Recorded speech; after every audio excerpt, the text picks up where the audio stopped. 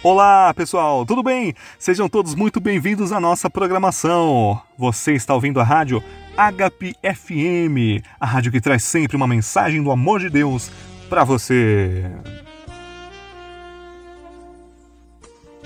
É isso aí, no programa de hoje nós vamos falar de um assunto muito polêmico e intrigante: a Sociedade Secreta dos iLuminate.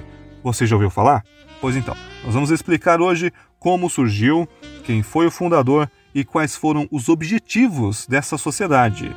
Mas, de antemão, eu posso te garantir, fica tranquilo, que o nosso propósito aqui não é promover teorias da conspiração e nem lidar com o assunto de maneira obsessiva ou fanática. O que nós vamos fazer é expor o tema e também buscar algumas respostas da Bíblia Sagrada. Será que a palavra de Deus tem algo a dizer a esse respeito?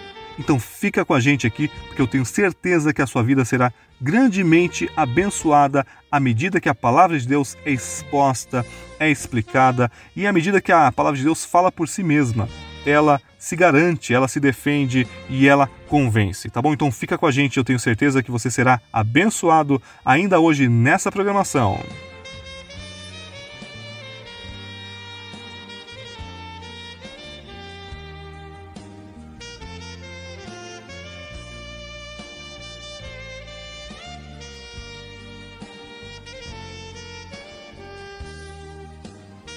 Estamos de volta com a programação da Rádio ep01, essa rádio que traz sempre uma mensagem do amor de Deus para o seu coração. E hoje, como já anunciamos, o assunto é Illuminati. Então, vamos lá. Illuminati significa iluminado em latim. E, na realidade, durante a história, vários grupos já se identificaram com este título. Por exemplo, em Roma, no segundo século, na Espanha, no século XV, na França, no século XVIII e em outras ocasiões também, grupos durante a história se identificaram como iluminados, tá bom? Então essa palavra Illuminati, ela já é antiga.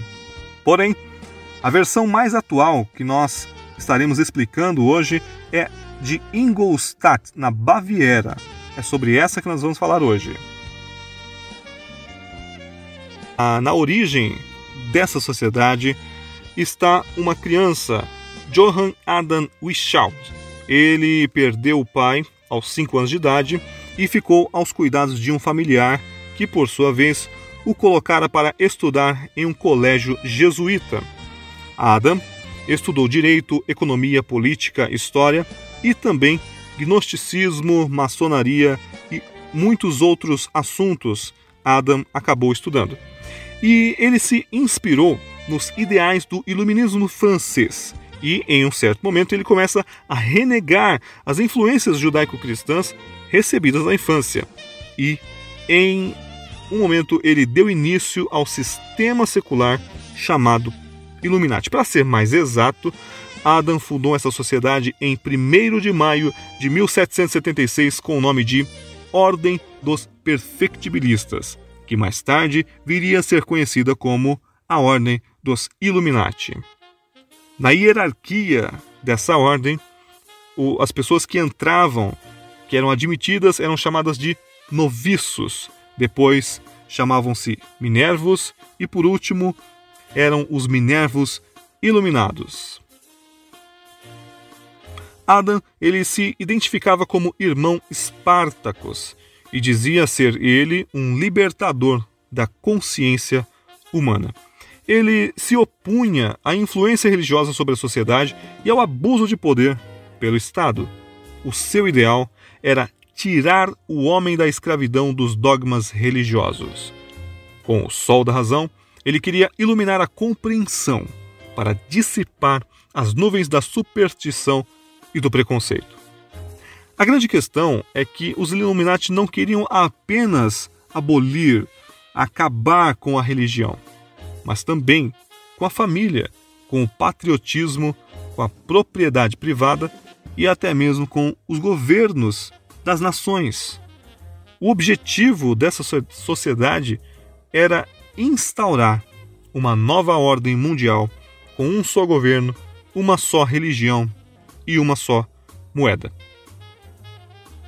Obviamente que os seus membros não queriam ser descobertos de forma alguma, mas em 1785 a ordem foi descoberta, seus membros foram presos, acusados de conspiração.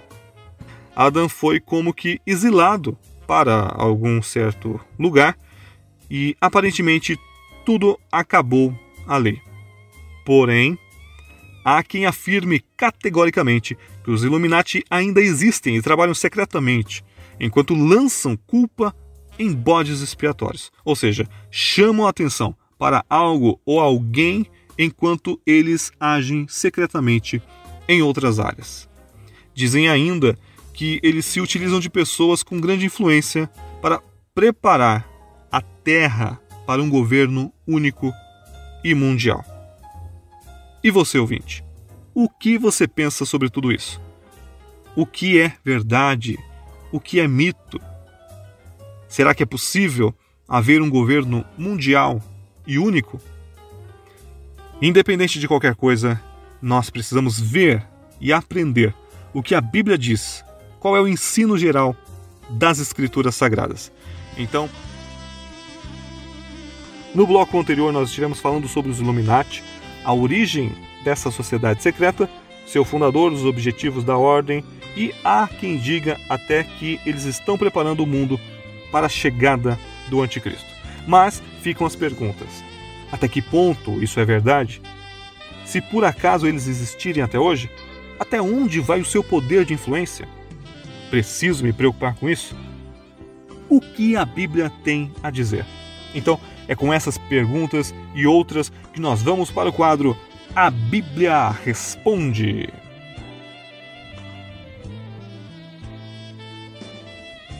Então vamos lá. Seja qual for a nossa opinião sobre os Illuminati, o que nós precisamos saber e conhecer é o ensino geral das Escrituras Sagradas. Então, o que a Bíblia ensina? Em primeiro lugar, a Bíblia ensina que todo ser humano é pecador. Isso conforme Paulo escreveu aos Romanos capítulo 3, versículo 23, onde ele diz: porque todos pecaram e destituídos estão da glória de Deus. Ainda na mesma carta de Paulo aos Romanos, capítulo 5, versículo 12, ele diz assim: concluindo, da mesma forma como o pecado ingressou no mundo por meio de um homem, Adão, e pelo pecado a morte, assim também a morte foi legada a todos os seres humanos, porquanto todos pecaram. Ou seja, todo mundo é pecador. Seja ele cristão, católico, ortodoxo, judeu, rabino, espírita, budista, hindu, sadhu, maçom, Illuminati, ateu, quem for. Eu e você, todos nós, ouvintes, somos pecadores. E nessa situação, nós estávamos todos perdidos e destinados ao inferno. É o que diz a palavra de Deus. Mas por seu amor, Deus enviou seu único filho Jesus para morrer em nosso lugar, para perdoar os nossos pecados e nos garantir a vida eterna. As pessoas precisam crer em Jesus Cristo, arrepender-se de seus pecados e obedecer à palavra de Deus. Quem vive essa transformação, então, pode ser chamado cristão. E o cristão foi perdoado, adotado na família da fé, justificado por Jesus Cristo. Ele se torna estrangeiro nesse mundo. Peregrino, o seu futuro lar é no céu com Jesus Cristo. Então, o crente não precisa ficar preocupado com teorias, sociedades secretas, o que for. A nossa única preocupação precisa ser agradar a Deus e viver para Ele. Ah, mas tem pessoas que dizem que vai faltar alimento no mundo por causa do crescimento demográfico. O que eu faço? Bom, Mateus 6, versículo 31 diz assim: não se preocupe com o dia de amanhã, com o que vocês vão comer ou beber. Busquem primeiramente o reino de Deus. Ah, mas e se quiserem exterminar a população?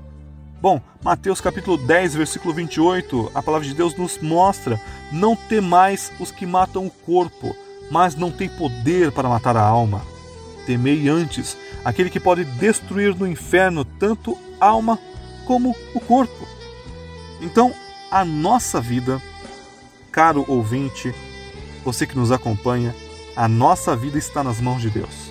E se você entregou a sua vida para Jesus Cristo, então fique em paz, fique tranquilo. Preste atenção, meu querido ouvinte, você que me escuta no seu trabalho, na sua casa, onde você estiver. Você não precisa ter medo de pessoas. Você deve respeitar e temer a Deus. Somente isso. Mas, voltando a nossa atenção aqui para o tema, é que a questão é muito mais ampla. Efésios capítulo 6, versículo 12, Paulo diz assim: a nossa luta não é contra seres humanos, e sim contra os dominadores deste sistema mundial em trevas, contra as forças espirituais do mal nas regiões celestiais. A questão não é os Illuminati, sociedades secretas, ou quem quer que seja. O apóstolo Paulo, ele chama a nossa atenção para o mundo invisível, para uma batalha muito maior nas regiões celestiais.